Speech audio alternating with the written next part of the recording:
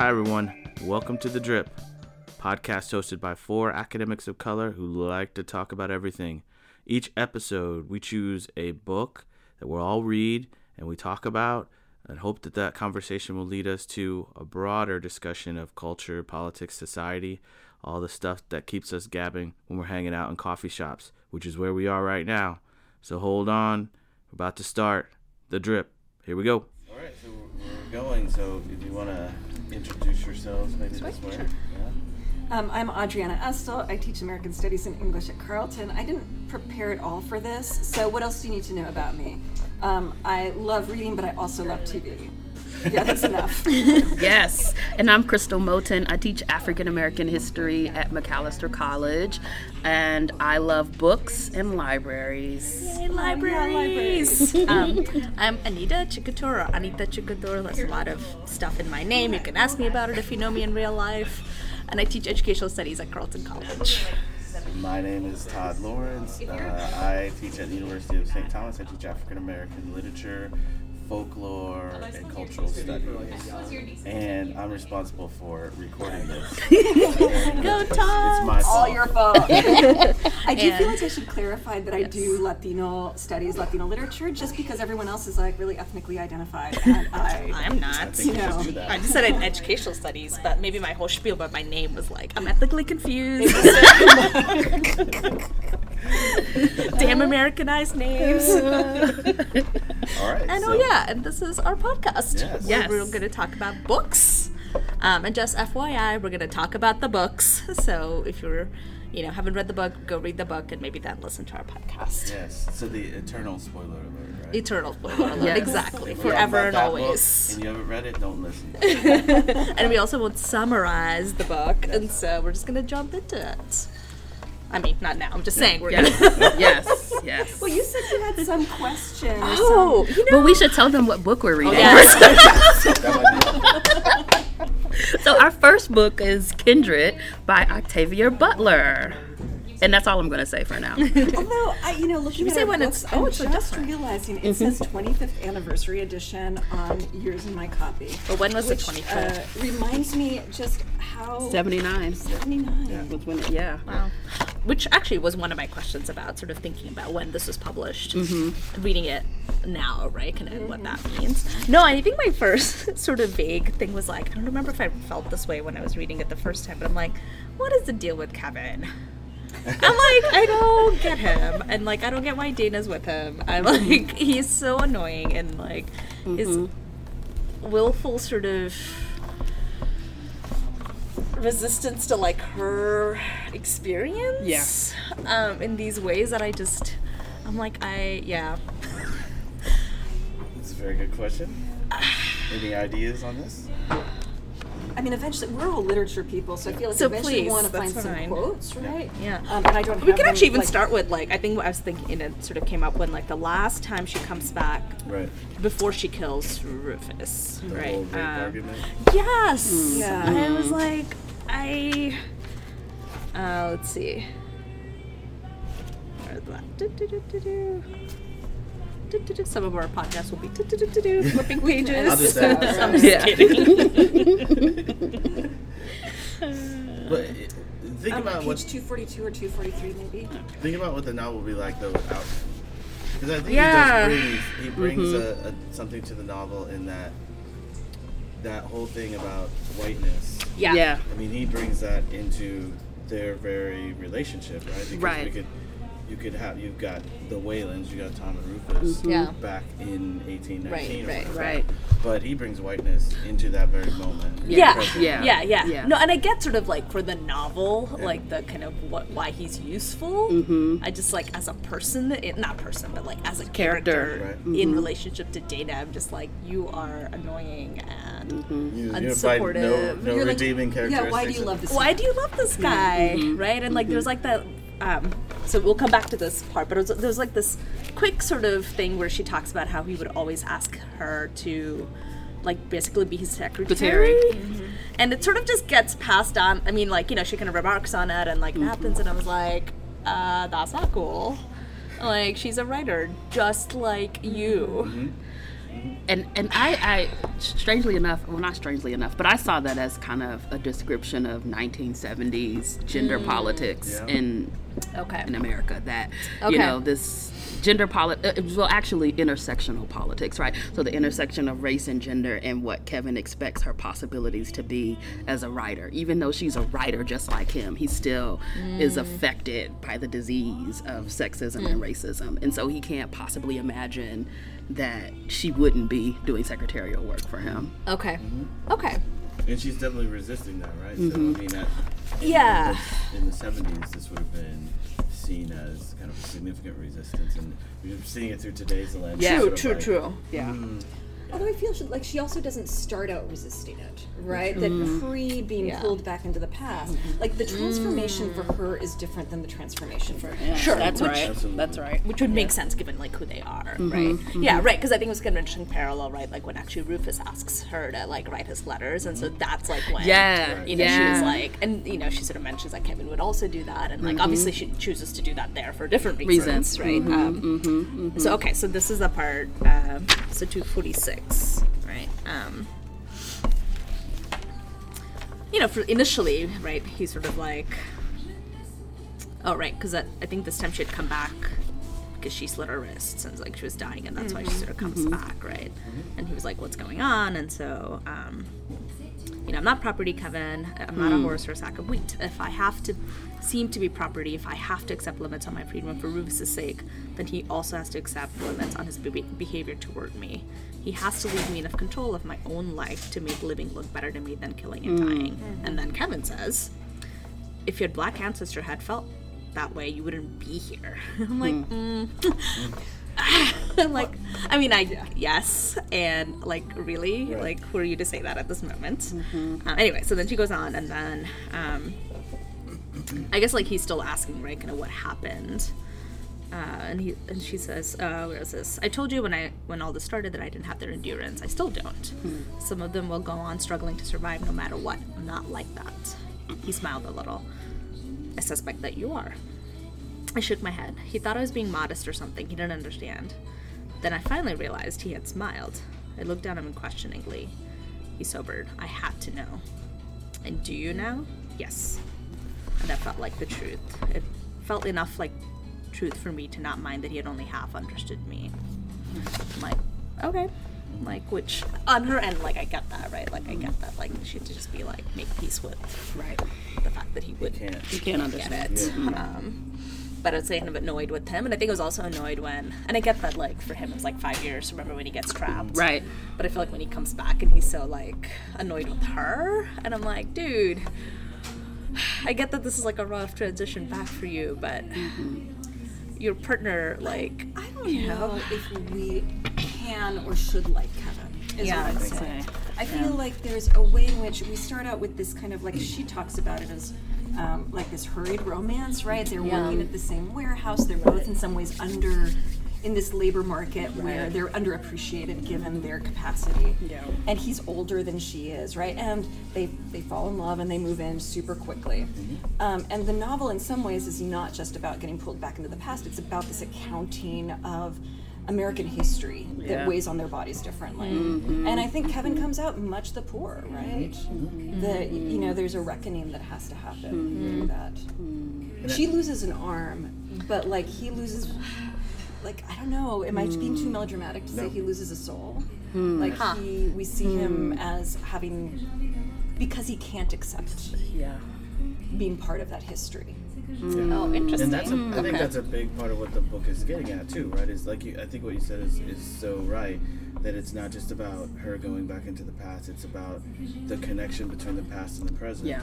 So we see him as the sort of resistance to what she's experienced in the past, which would be what would be happening at that very moment, even if she hadn't gone back in the past. I mean, that's white society which refuses to sort of accept the reality of slavery as it happened, right? And that's still happening today, right? So he's sort of that character.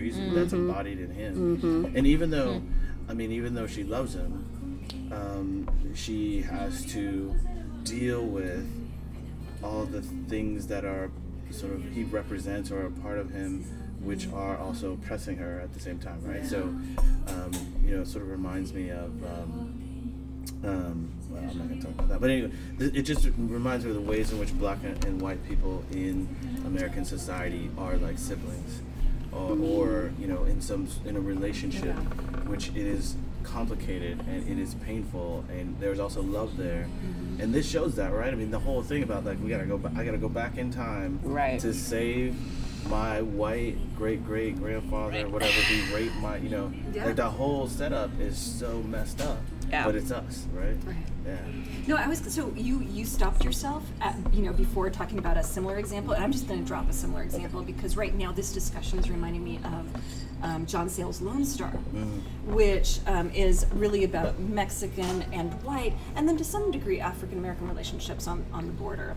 And there comes this moment at the end, and I won't go deeply into it, but you have the Mexican-American woman and the white guy, and they're sitting side by side looking at this empty drive-in screen. And she turns to him because they have this messy, bloody history, and they both love each other at the same time. And she looks at this empty screen and she says, "Forget the Alamo." And the movie kind of leaves you there. Like, John Sayles is brilliant because you can't forget the Alamo. All we have are kind of representations of the Alamo and like this repeated kind of insistence on misreadings of the history of the Alamo, right? And yet they still have to attempt to imagine a future. And so it's so fraught. Would you not buy it? No. And I get that this is like my 2017 lens on this, and I think I'm like, I want more for Dana. Like, I get that, like, we all, like, as a society, like, yes, right?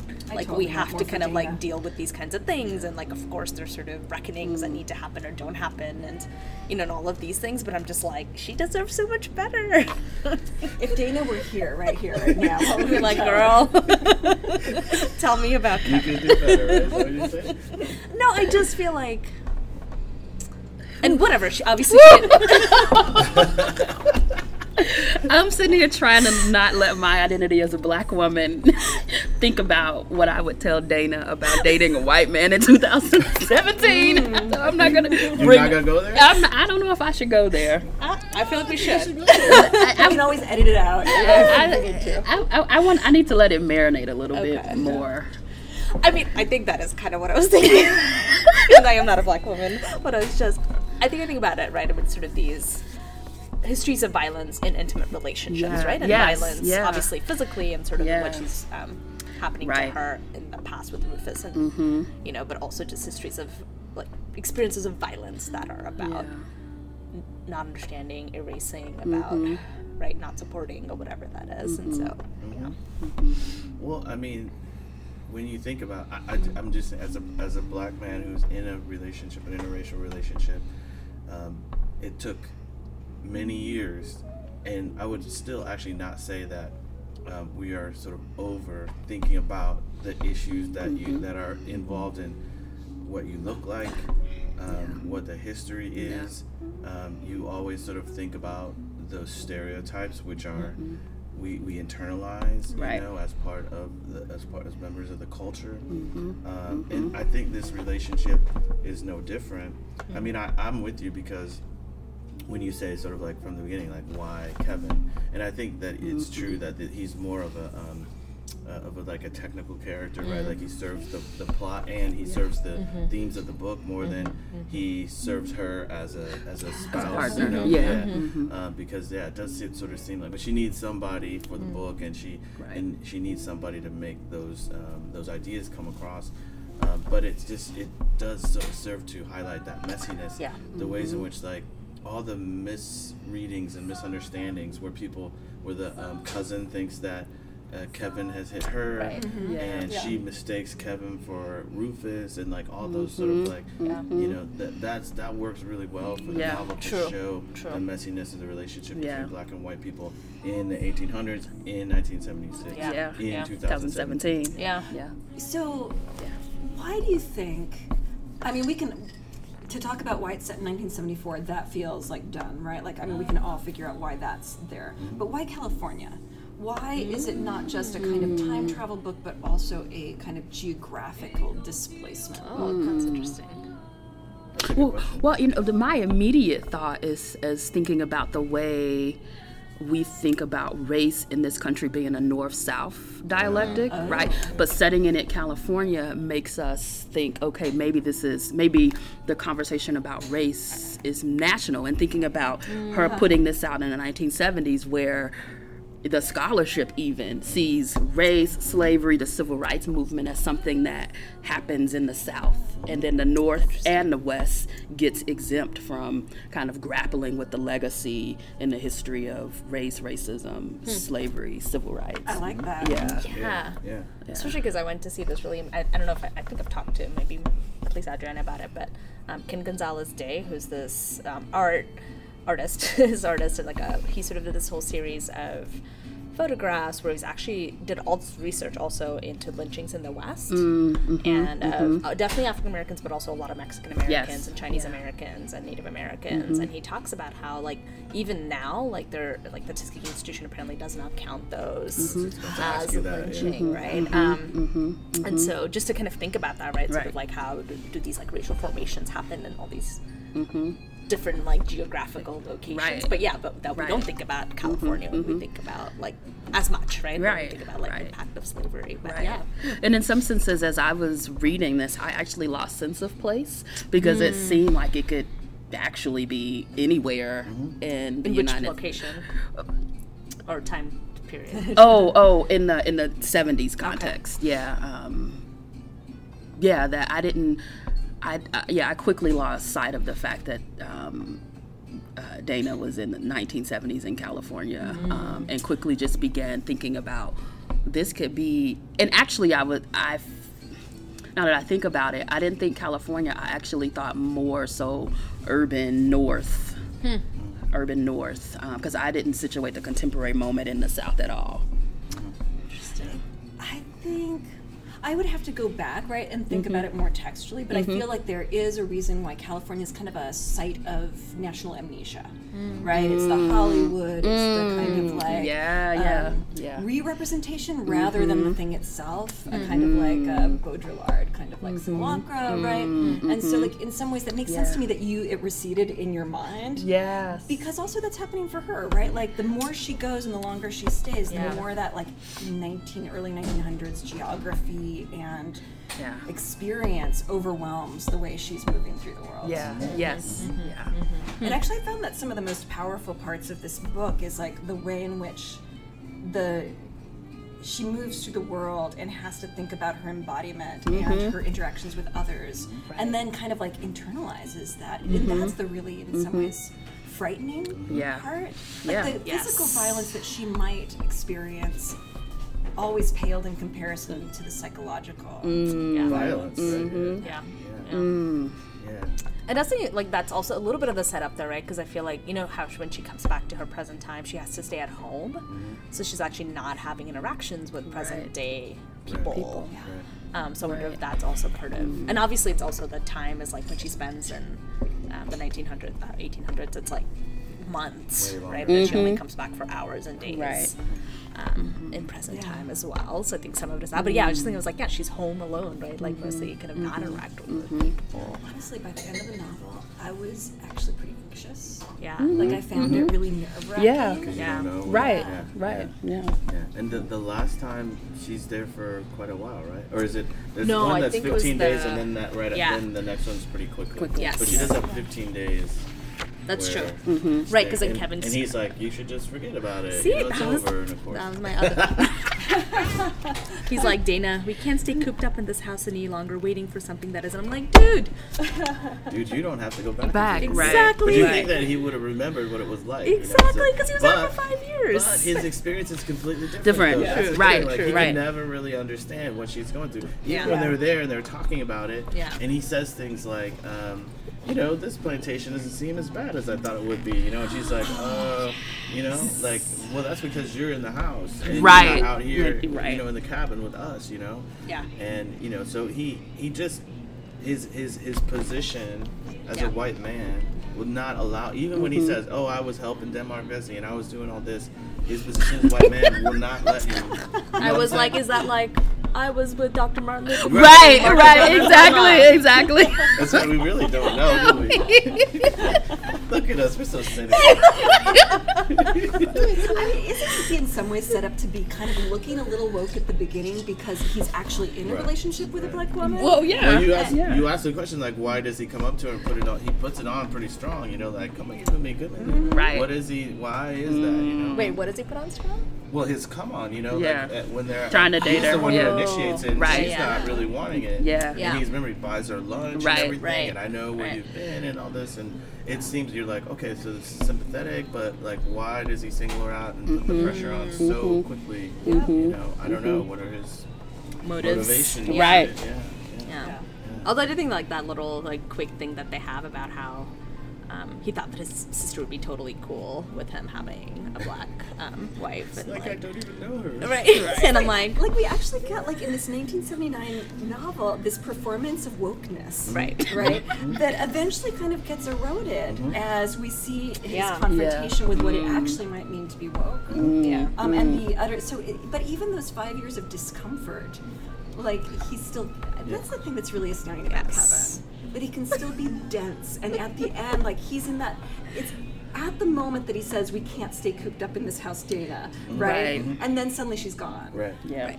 Of course, because it could happen any. I mean, obviously that's set up as a particular kind of moment, but. Yeah, and actually, this conversation is getting back to why I didn't want to comment about interracial relationships, connecting the past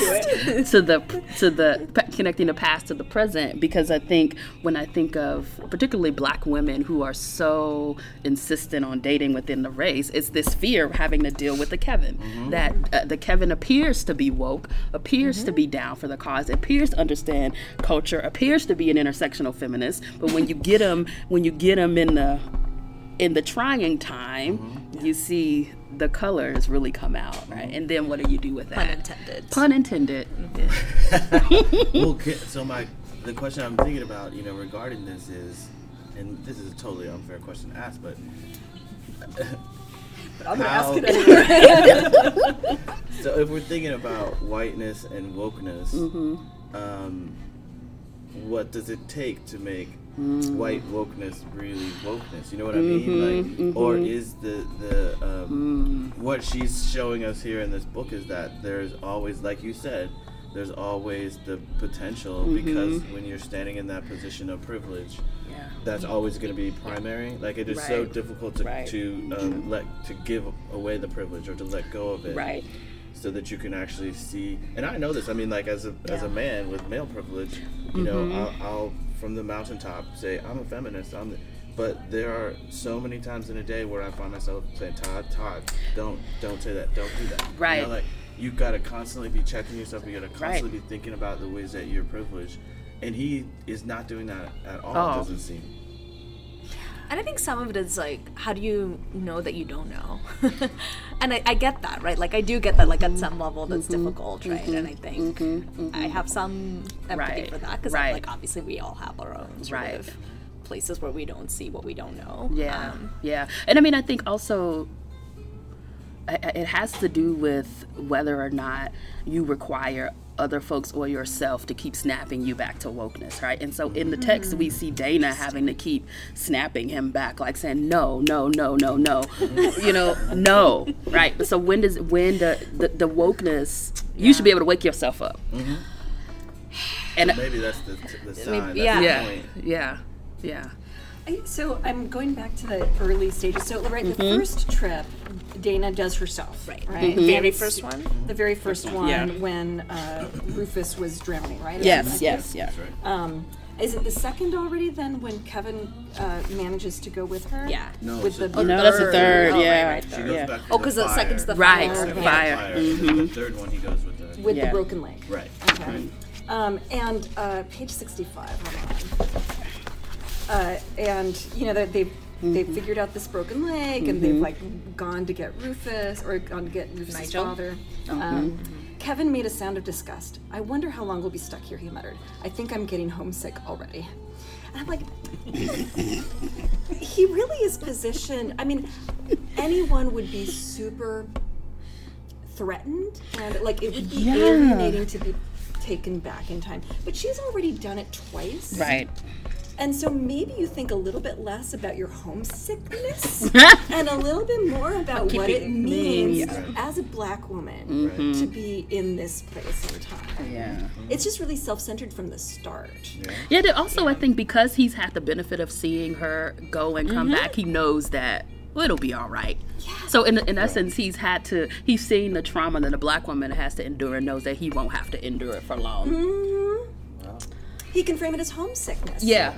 As opposed to like what's going to happen here. Right.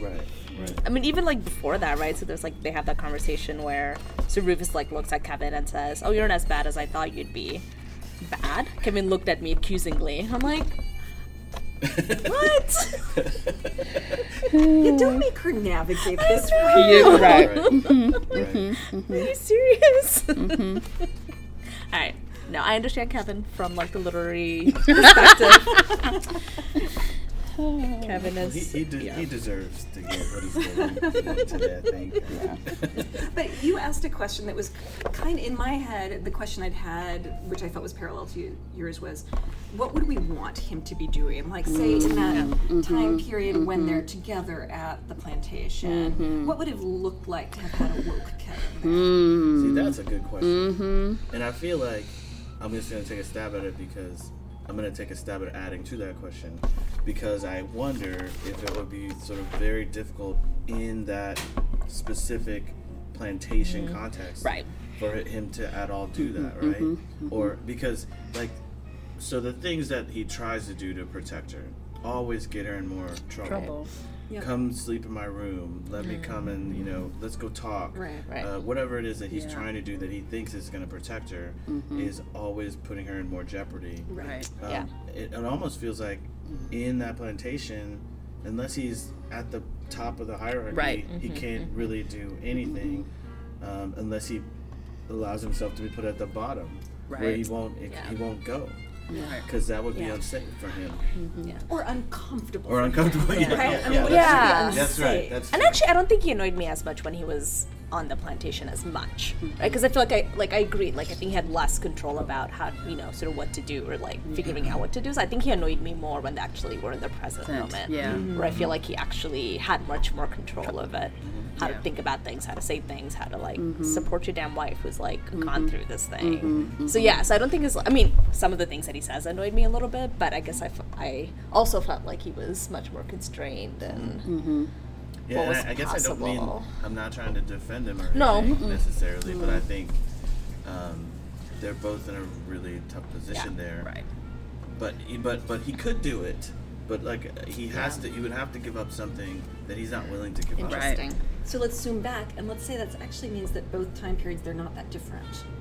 Right. He's constrained by particular expectations, societal, cultural at the time, and if he were to go against them, if he's going to believe the Black woman in his life, right, like at the end, he has to kind of be uncomfortable.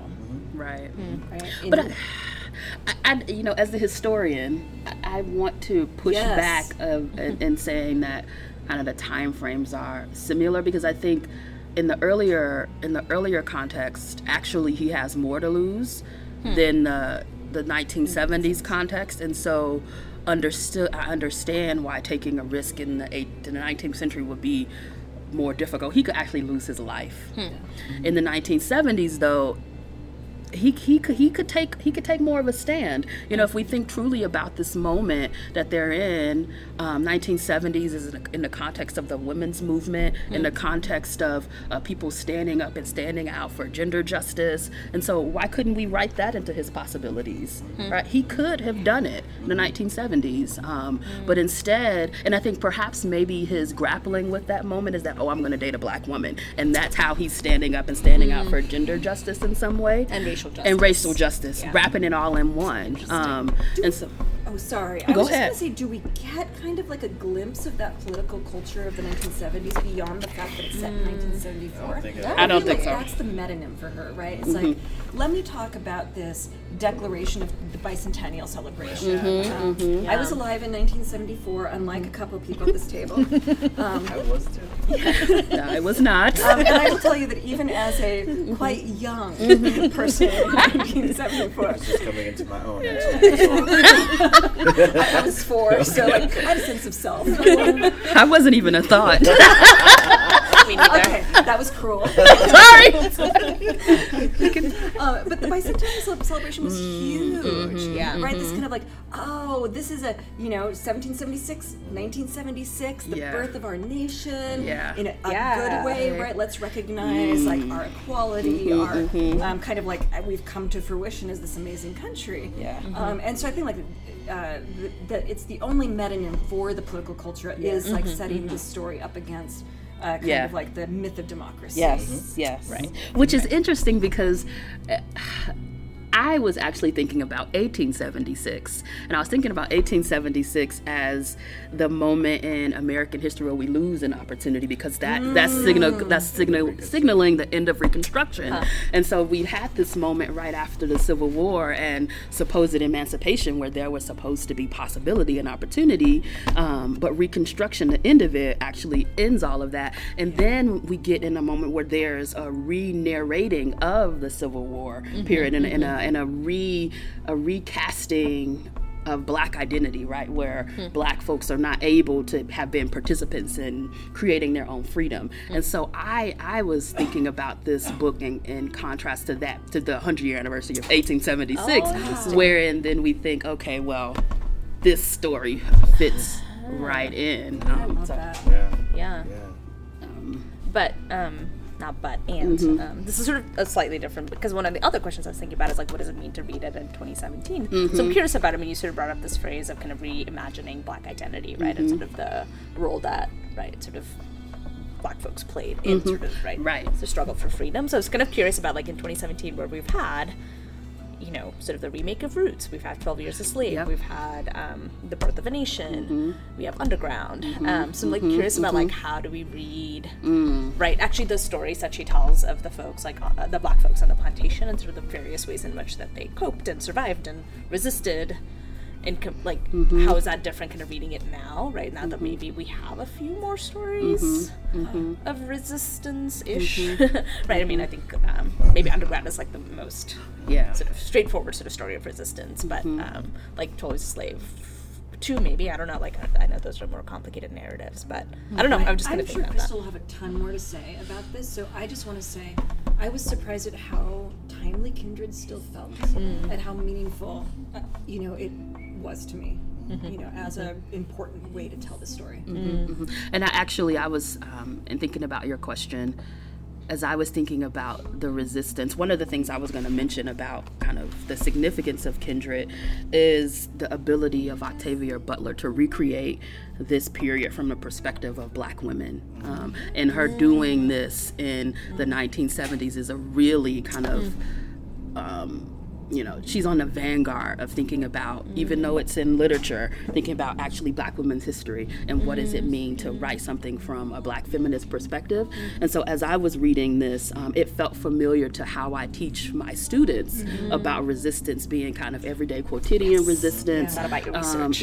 And thinking that particularly resistance is gendered in the sense that most Black women were not a part of these upscale uprisings that we tend to think of when we think of revolt and resistance during the antebellum period. Most of them were doing everyday things to kind of carve out a semblance of freedom and space in their lives. And so I think of Stephanie Camp's work on rival geography, and so remaking the space around the plantation to make it more habitable for yourself.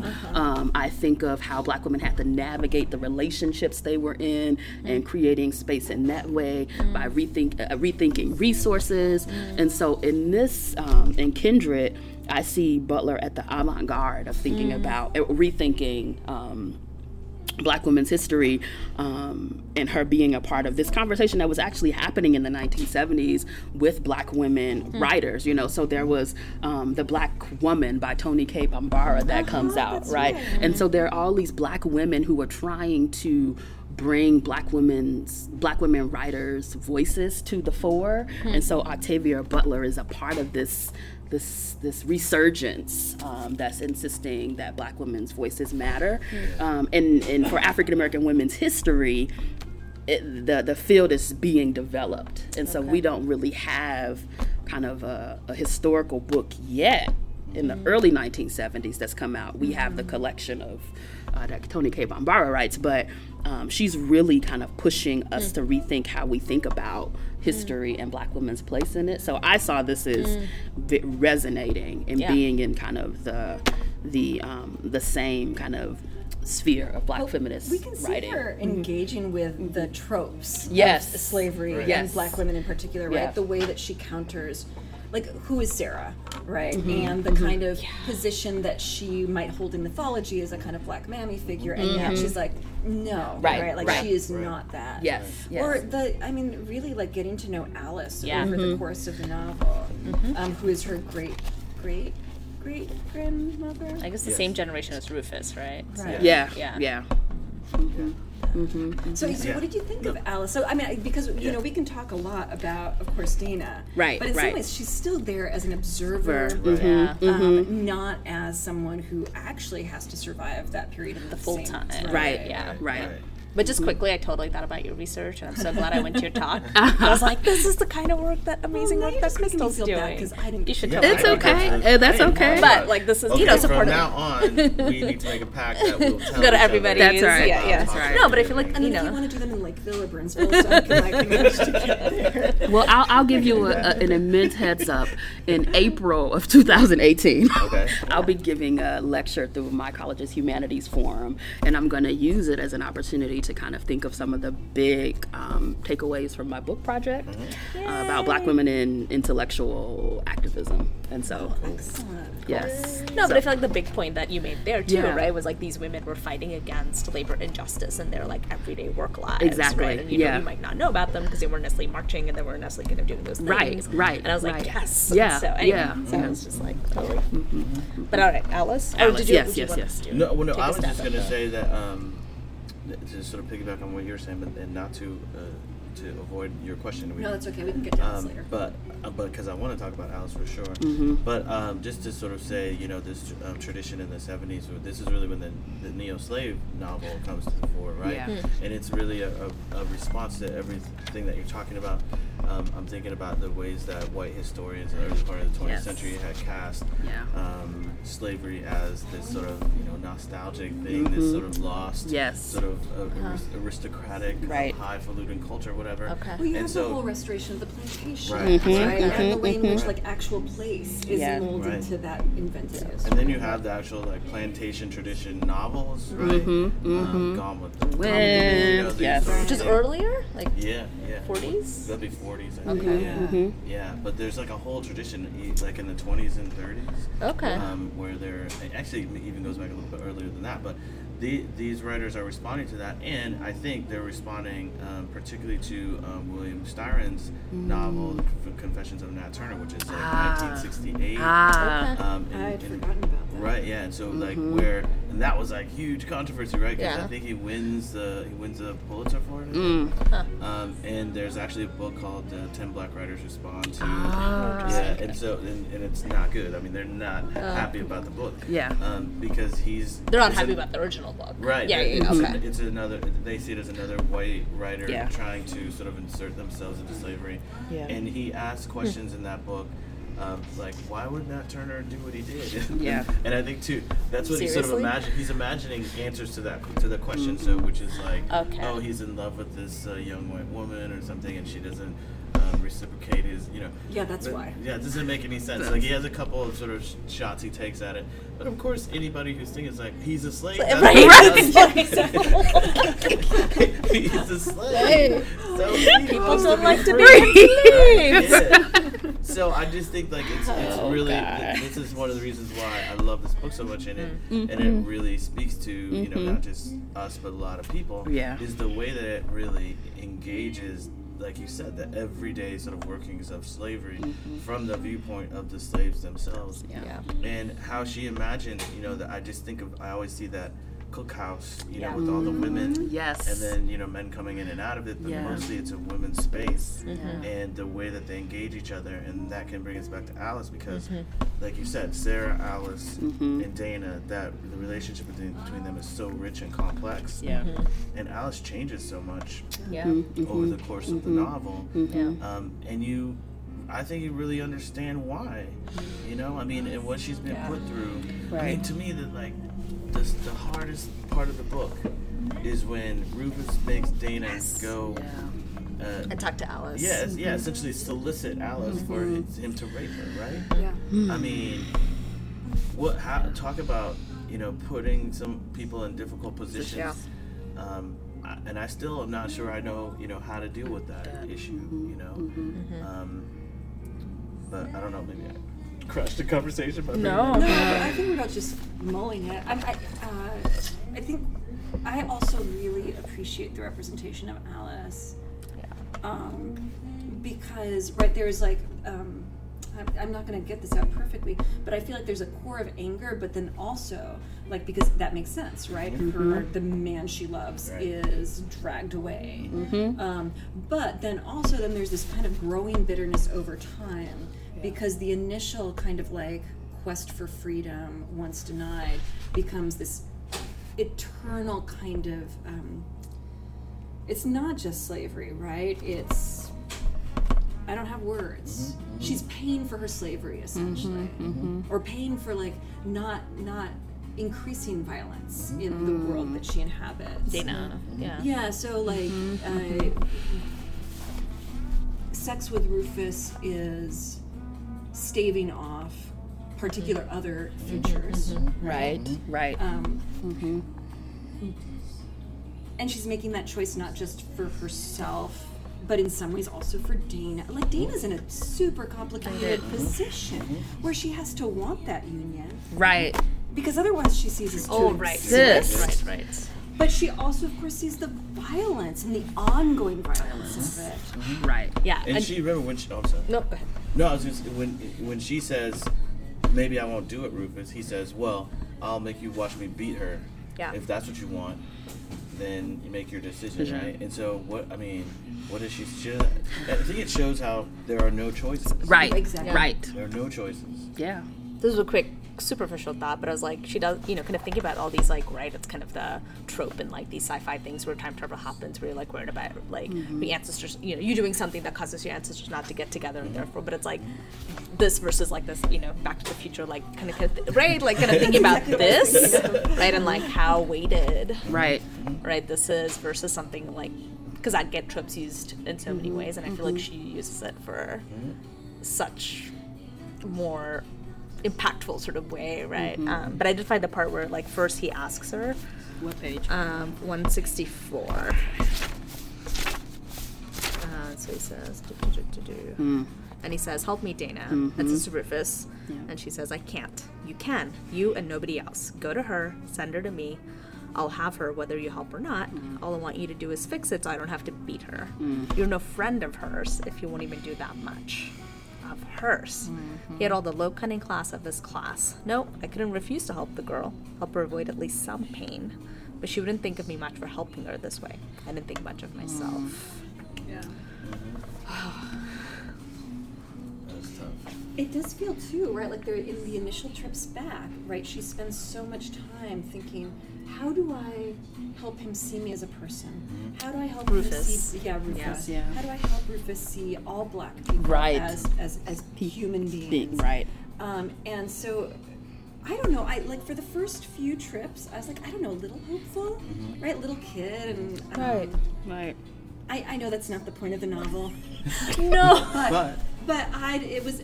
Sorry. I think what the novel does is actually helps you breed that hope, and then it shows how that hope is absolutely useless given the situation, the economics, social situation at the time. No, my look of frustration was more that I feel like that is still the conversation we have, right? That we still need to tell people, certain people are human, and I'm like, that's fucked up. Like that should just be a given. Right? Like even just, and I obviously understand why she has to do it, but I feel like that's still something that we feel like, right? That we have to be explicit about people's humanity in ways you that could take the brutality of the police and kind of leave it onto Rufus's story, and we see a similar. It's not even police brutality though, right? Like I'm not even talking about like that explicit kind of violence. I'm just talking about in everyday lives where we're moving about the world, and some people get to do what they do because they're human, and like other people get questioned in what they do. Right. To me, isn't the most frightening aspect of that is how easy it is for that to happen. Right. You know, I think you can see that in this book. I mean, the plantation shows us that it is possible to have human beings walking around you all the time and to deny their humanity, even as you see it every single day, right? Right. And it seems so easy. Yeah. And it's so easy for Rufus, even though he knows Dana is a human being. He knows her, you know, and they have this burgeoning kind of relationship over time, and he still resists, you know, treating the woman he supposedly loves as if she were a human being. But it's so easy for us in that moment, in this moment, because and even in this moment, we don't even have to be around the people that we don't think are human, right? Or and we don't even have to say it out loud. You just go about your business, and you don't do things that you would do for human beings, and you just live, right? It's so easy. It's too easy. Yeah. And then you blame their lack of humanity on them. Right. Because if only they were human like me, Right. I would recognize them as human. Yeah. Right. Yeah. So I don't know if people wanted to take a look at the conversation she ends up having with Alice. This is on 166. I can read, but if others want to read, that's fine too. You go ahead. You have a nice reading voice. Says, all right. Okay, so this is Alice, and she says, "Yeah, now tell me what you came here to say, that you don't want to say." I looked at her startled. "You think I don't know you after all this time?" You got that look that says you don't want to be here. "Yes, Rufus sent me to talk to you." I hesitated. "He wants you tonight." Her expression hardened. "He sent you to tell me that?" "No." She waited, glaring at me, suddenly demanding that I tell her more. I said nothing. "Well, what did he send you for then?" "To talk you into going into him quietly, and to tell you you'd be whipped this time if you resist." "Shit. Well, all right, you told me. Now get out of here before I throw this dress in the fireplace and light it. I don't give a damn what you do with that dress." Now it was her turn to be startled. I didn't usually talk to her that way, even when she deserved it. I leaned back comfortably in Nigel's homemade chair. "Message delivered," I said. "Do what you want." "I mean to." "You might look ahead a little, though. Ahead in all 3 directions." "What are you talking about?" "Well, it looks as though you have 3 choices. You can go to him as he orders. You can refuse, be whipped, and then have him take you by force. Or you can run away again." There's no choices anymore. And even like, I think it's later where she says, "Okay, I am gonna run away," and then she says, "No, I can't do it. You're cold out there. You're hungry out there." And running is not really an option. Right? Even though she does it twice, I think. Yeah. Right? So. Right, we get a lot of, I mean, it felt like a lot of failed runaway stories. Yeah. Both Dana's and Alice's.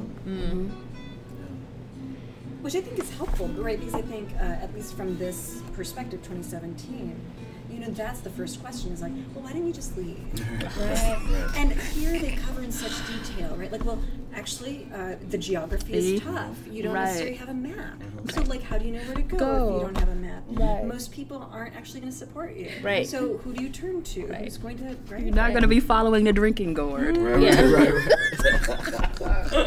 And don't forget about the patrollers. You know? Right. Really? Right. You know, Yeah. dogs and everything. Yeah. Right? No, I mean, it's an extraordinary person who's able to escape and successfully, but it's an extraordinary person who can sort of even imagine that possibility. Yes. Right. You know. So I mean, I think there are probably many more stories of escape than we sort of know in history. Right. But when you compare that to the people who didn't run, it's a small percentage because of just how difficult it is. Well, and also like what happened to people who did get caught. And Right. I mean, I'm thinking about Isaac. Right. They cut his ears off. Yeah. Yeah. Yeah. Yeah, this is, well, I mean, you know, the more we talk about it, the more, and I've talked about this book a lot, and taught it and stuff, and the more I talk about it, the more powerful it gets. You know, it just, I think it just captures, you know, this is, you know, you were talking about earlier, the Afrofuturism, you know, and I think like, this is, to me, part of the real appeal and power of Afrofuturism, because it's not just about looking at the future. It's about reconsidering the past Yes. from Yes. a different point of view. And in this case, you have, I mean, it's not really about technology as the way that we think about it, but there is a kind of like technology that's happening that that somehow facilitates her going back. This is unexplained, but it's allowing us to then reconsider, re-see, and rethink slavery from this moment, in the future. And it really is about how Dana is going back and confronting the everyday experience of those people in that time. Exactly. That really brings it to life for us, because she's our, we identify with her as the people in, closest to her time. Yeah. And and her fear about how this will change me, the danger of having it be internalized, how Rufus thinks about her, how Waylon thinks about all these sorts of things, So it's her going back and being in that place. That animates the book. Right, and I feel like in some ways, in like sci-fi books, it's like that. How she gets there would become like the interesting, like let me write like 10 pages about the cool technology or whatever, and it's like for her, like that's not the important that's what makes aspect, it better. Is that right? it's totally unexplained. That too. And although the premise of this novel kind of requires that she intervenes on the past in a way that would kind of guarantee her present survival, we also see, again, in this reimagining of the past, it makes us grapple with what a future could look like, right? If we really think about the perspective of slavery, the everyday violence of it, the psychological toll it takes, it really asks us to think about, okay, well, what does this mean for a future that we could create? And I think that's why I think Afrofuturism can be so productive, because it really asks us to take stock of the past in your present moment in an effort to reimagine the future in a way that's not traumatized by the past. So looking at the past holistically, so that your future could be a different one. But of course, this is why it has to be a white guy she's married. Right. Because there's a way that the kind of reckoning that has to happen is not just about this particular matrimonial pair. It's about white and black America and the relationship between them. They're kind of allegories at that stage, which makes me think of the title, because Kindred, of course, is about like this kindred ship. Is that a word? Kindred ship with kinship. Kinship. I knew I was like getting it somewhat wrong. I'm like, I don't know. Since we have someone here. Where's the anthropologist when we kinship? A sociologist, but read some anthropology there.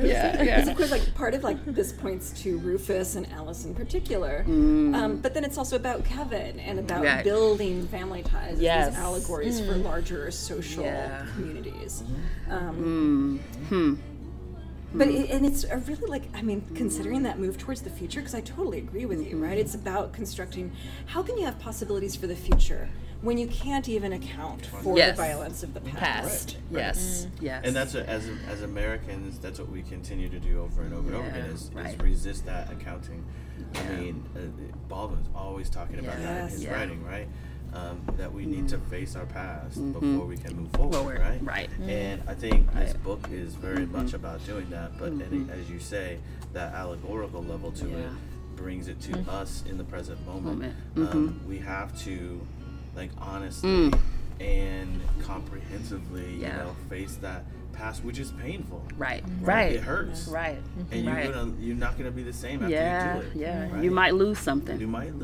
Like an arm. Something important, So, maybe we should deal with both killing Rufus, at least as far as we can tell from the scene, and then this kind of epilogue, which I love, where it's really just about we're going to go back to this place that we've never been to in current time. Right. And we cannot know what happened after we left. Right.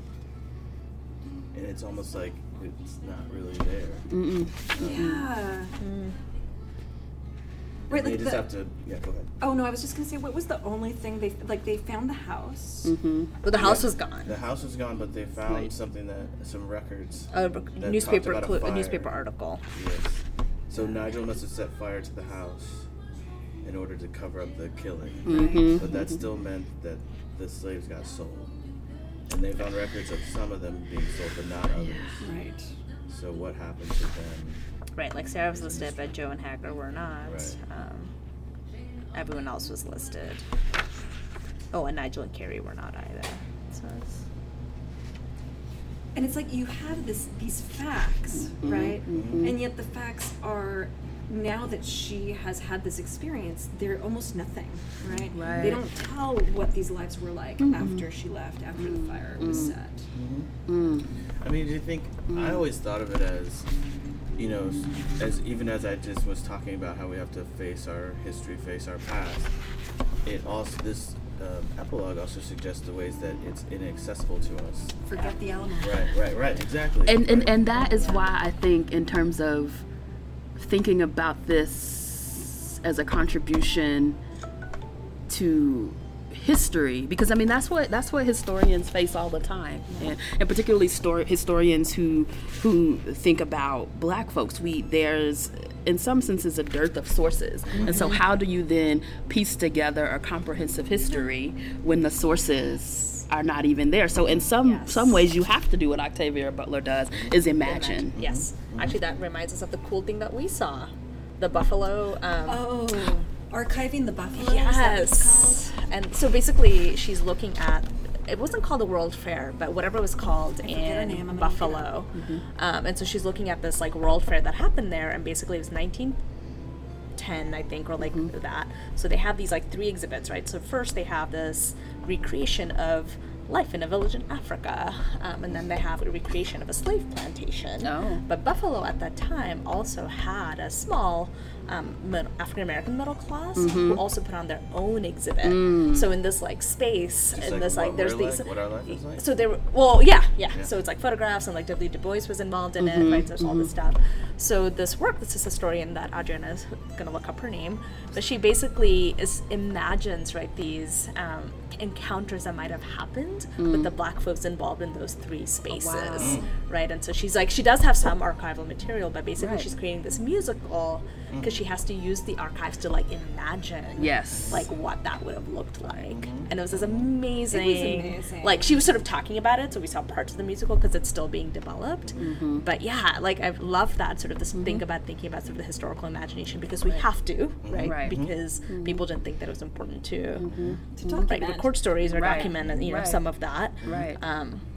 Did you find so it? the scholar artist Dr. Ama Y. Gartey Tago Kooten, GHARTEY-TAGOE, and then Kooten is KOOTIN, and then it's called Performing the Archive at Buffalo.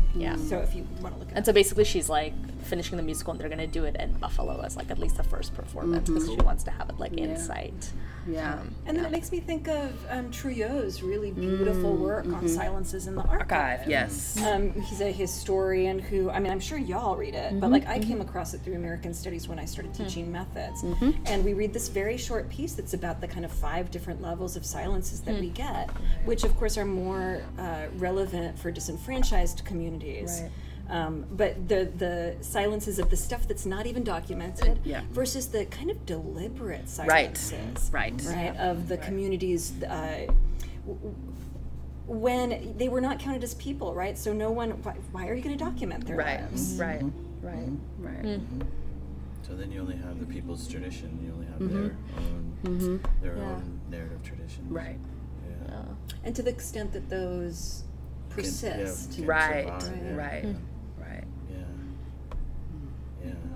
But I think what's really like, I'd forgotten that the house broke down. I don't know why. It's like nice that his house also burned, like it was gone. I'm like, at least, it feels like poetic justice. Because it's not, his death is almost not enough to like really reckon with the violence. And of course, then I felt that, and then I'm like, but all his slaves got sold. So even that kind of reckoning feels It's a bittersweet kind of ending, you know. I mean, I think I was thinking when you were talking about, you know, some of the contemporary, you know, film and television narratives about slavery. I was thinking about the temptation that we might have to sort of Django it, where it turns into a sort of superhero kind of thing. And this really resists that. Can we make that a phrase in like everyday life?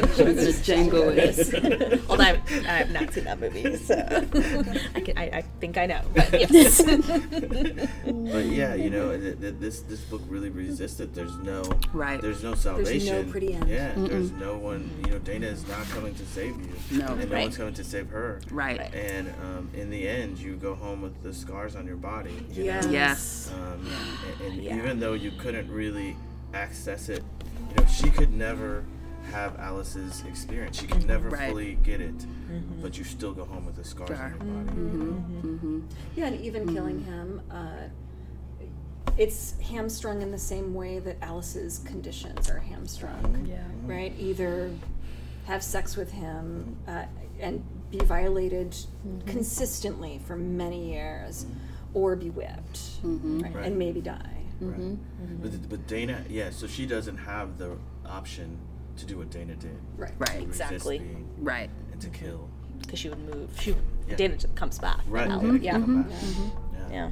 And I think we assume that she knows if she kills him, she's going to come back. Yeah. Right. Like she doesn't think I'm going to kill him and be stuck. I think she doesn't know until the moment, right? Like I think she wasn't sure. Okay. That's interesting. So that is then a willingness to do that and maybe be caught there? I feel I'm going to go back to the text. Well, because I feel like at some point he had to die, right? Even if he lived to be 100 and died of... I hope he had to. Right? Yeah. So... But you're right. I think there was some question about whether... Because she, up until that point, she needs to be in mortal fear in order to go back. Right. And she's... I don't know. Is she in mortal fear at that moment? I mean, it is interesting. Well, he's trying to rape her, right? Right. Yeah. So she's not in mortal fear in part because she's still negotiating with him. Right. He was not hurting me, would not hurt me if I remained as I was. That's on page 260. He was not his father. I would never be to him what Tess had been to his father, a thing passed around like the whiskey jug at a husking. He wouldn't do that to me or sell me or... No. And I feel like that no is really important. There's something that she's convinced herself that she's different for him, that he does see her, that he understands her as human. And I think that no is actually like she realizes no. You know, that's not true.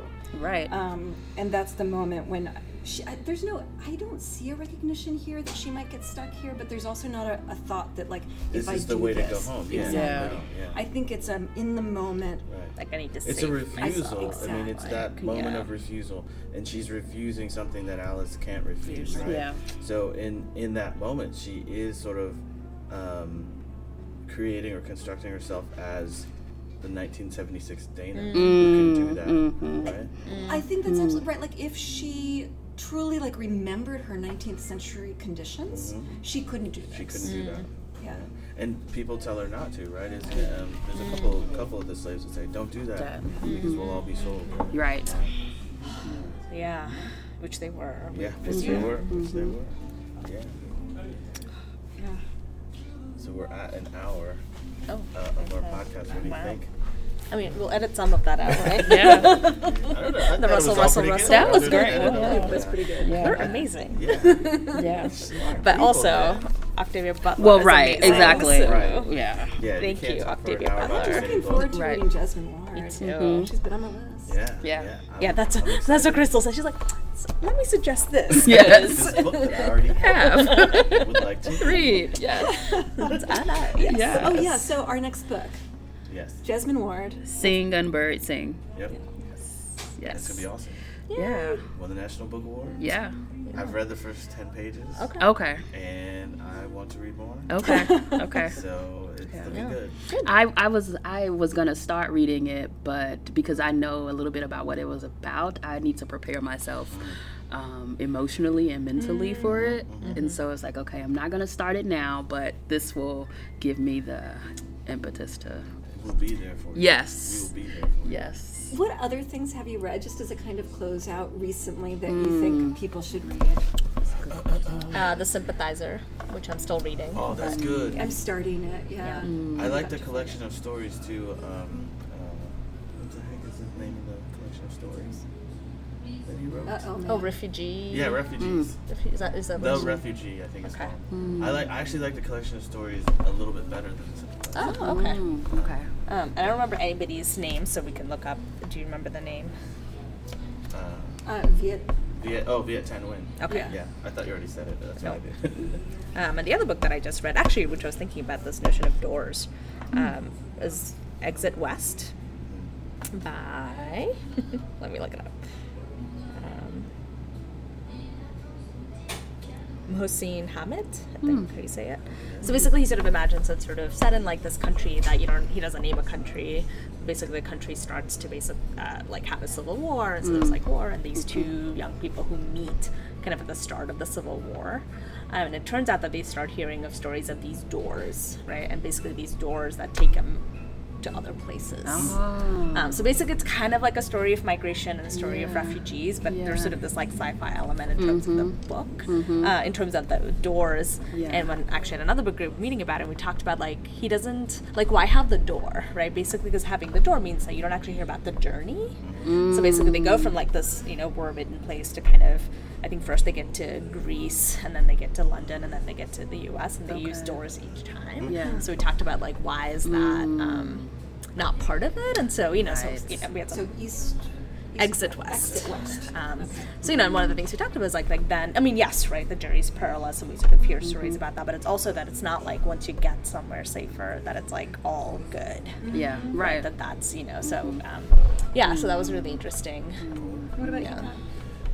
The book that I read this past semester that really rocked me is Kizzy Lehman's collection, How to Slowly Kill Yourself. I also have that. Yes. Haven't read it yet. Oh man, it's like it kills me. And and his novel Long Division. I don't know that I completely understand it, but that's like the book that I read in the summer. I read that in the summer, and I was just like, I don't even know what to say. And I really don't even know what to say. I love books like that. Yeah, and it's like I need to read this again and again and again. But it was at the same time when everybody was talking about Paul Beatty's book, The Sellout, which I also read that, and it wasn't as high on it as other people were. And then when I read Long Division, I was like, oh my God, this is the book that people should be paying attention to. You should have told me that before I tried to read The Sellout. Did I you don't try? really You did I not finish did. it? I feel like I didn't understand it totally. I don't like it. Okay, that's fine. I do feel like there's some narratives I'm increasingly impatient with. I tried to read The Knicks, and it's well written. Yeah. I'm like, It's it's very okay. long. It's long, but like I also like couldn't get interested enough in the kinds of conflicts that were driving the story. I'm like, I don't care enough about y'all. Really? Meanwhile, so like what I would, we have to disagree on that. Okay. Colson Whitehead's Underground Railroad, which I read last summer, I just found so amazing. And talk about a kind of science fiction. Yes. Imagine. Have you read anything else by Colson Whitehead? No, so I have to go back to Sag Harbor maybe. Oh, Sag Harbor's good. The Intuitionist to me is like it's one of my favorite books, but not everyone likes it. So and since you said that the Knicks was you didn't like, it might be the same thing. Okay. But I love that book. I think it's genius. It's a book about elevator inspectors and see, I'm gonna love that. Okay. Intuition. The Intuitionist. Yeah. Okay, so the other thing I just read recently, it's a young adult novel, so it's a super easy read in some ways, is I Am Not Your Perfect Mexican Daughter I was thinking of by Erica. You'll be able to tell your one, by Erica Sanchez. And it is like, it is. Okay. Because it, in some ways it's this very American story of living in poverty in Chicago with this Mexican family that's basically dealing with the death of the older daughter. And in comparison to the older daughter, she is not good, right? But she's also the one that likes to read and imagines going to college and wants to get out of there. And it's really serious. Like, I thought it was just this is going to sound terrible, but I'm like, it's a young adult novel. It will not have any of those like tough nuggets of human experience that I'm going to cry over. And of course it did. It had tough nuggets of human experience that I was like, why are you making me cry like this? Don't I'm surprised you go into anything thinking that you won't cry, but okay. I cry at everything, dear reader. Yeah. All right, So Crystal. Yeah, so You're looking it up right now. well, so there's a theme, the books that I have on my shelf that I need to read, and then the book that I actually read. So I'll talk about the book that I actually read first, and I'm trying to find the book that's on my shelf. So the book that I actually read this semester, also read it again with my students, but it connects to our discussion here, is Christina Sharp's On Blackness and Being, which thinks about the ways in which the transatlantic slave trade kind of continues to the impact of it continues to manifest itself in contemporary Black life. And so she uses the literal and material kind of metaphors in the wake on Blackness and Being, the metaphor of the slave ship. So the ship, the hold, the weather, and the wake to think what about. discipline is it? Is it history? No, it's not history. It's sort of like critical theory. yeah, so, yeah. She wrote another book called Monstrous Intimacies, which Yes. is really awesome too. Yes. Which is actually about like slavery, and then like basically the sort of intimate spaces between Black women and white families in the slave and domestic space. Yes. It is really good too. So she's like, it's up here, Yeah. but it's good stuff. And I have it in the wake too, and I'm like chomping at the bit to read it. Yes. And Yes. find a way to get it into a class. Mm-hmm. Yeah. Well, I brought it into to my introduction to African American history class because it has been my kind of goal as I think about and teach Black history to really reckon with the legacy of slavery.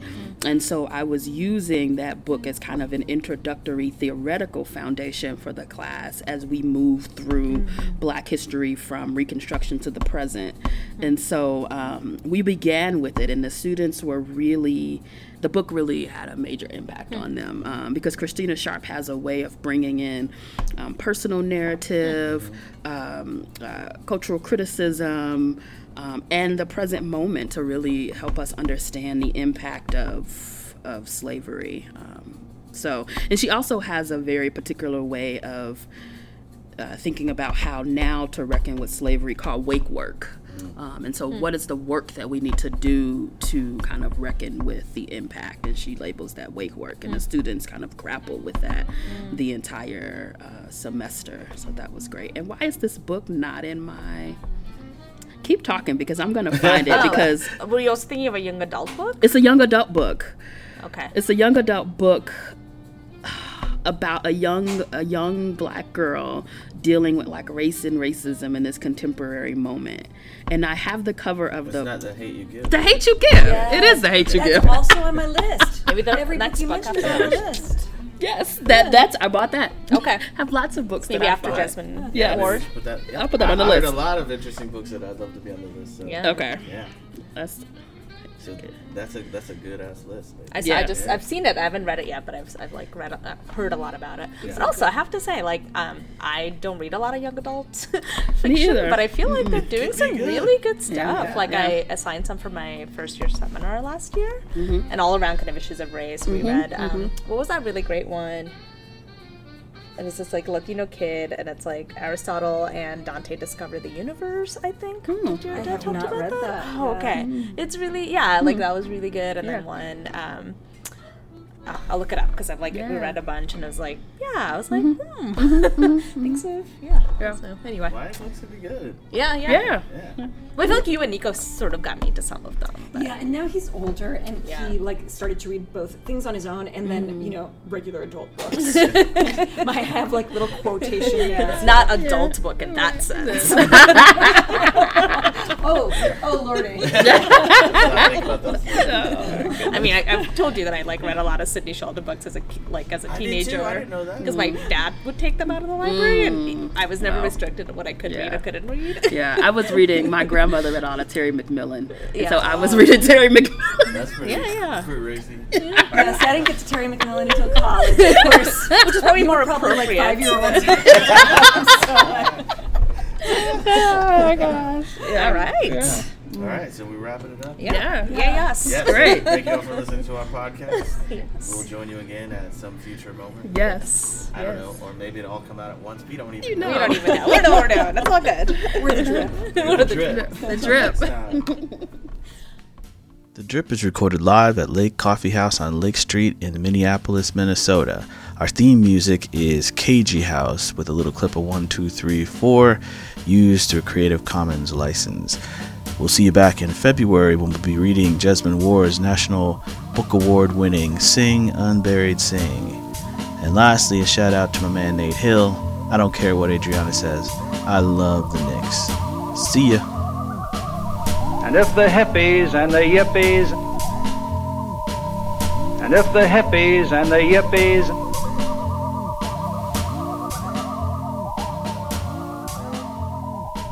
and if the hippies and the yippies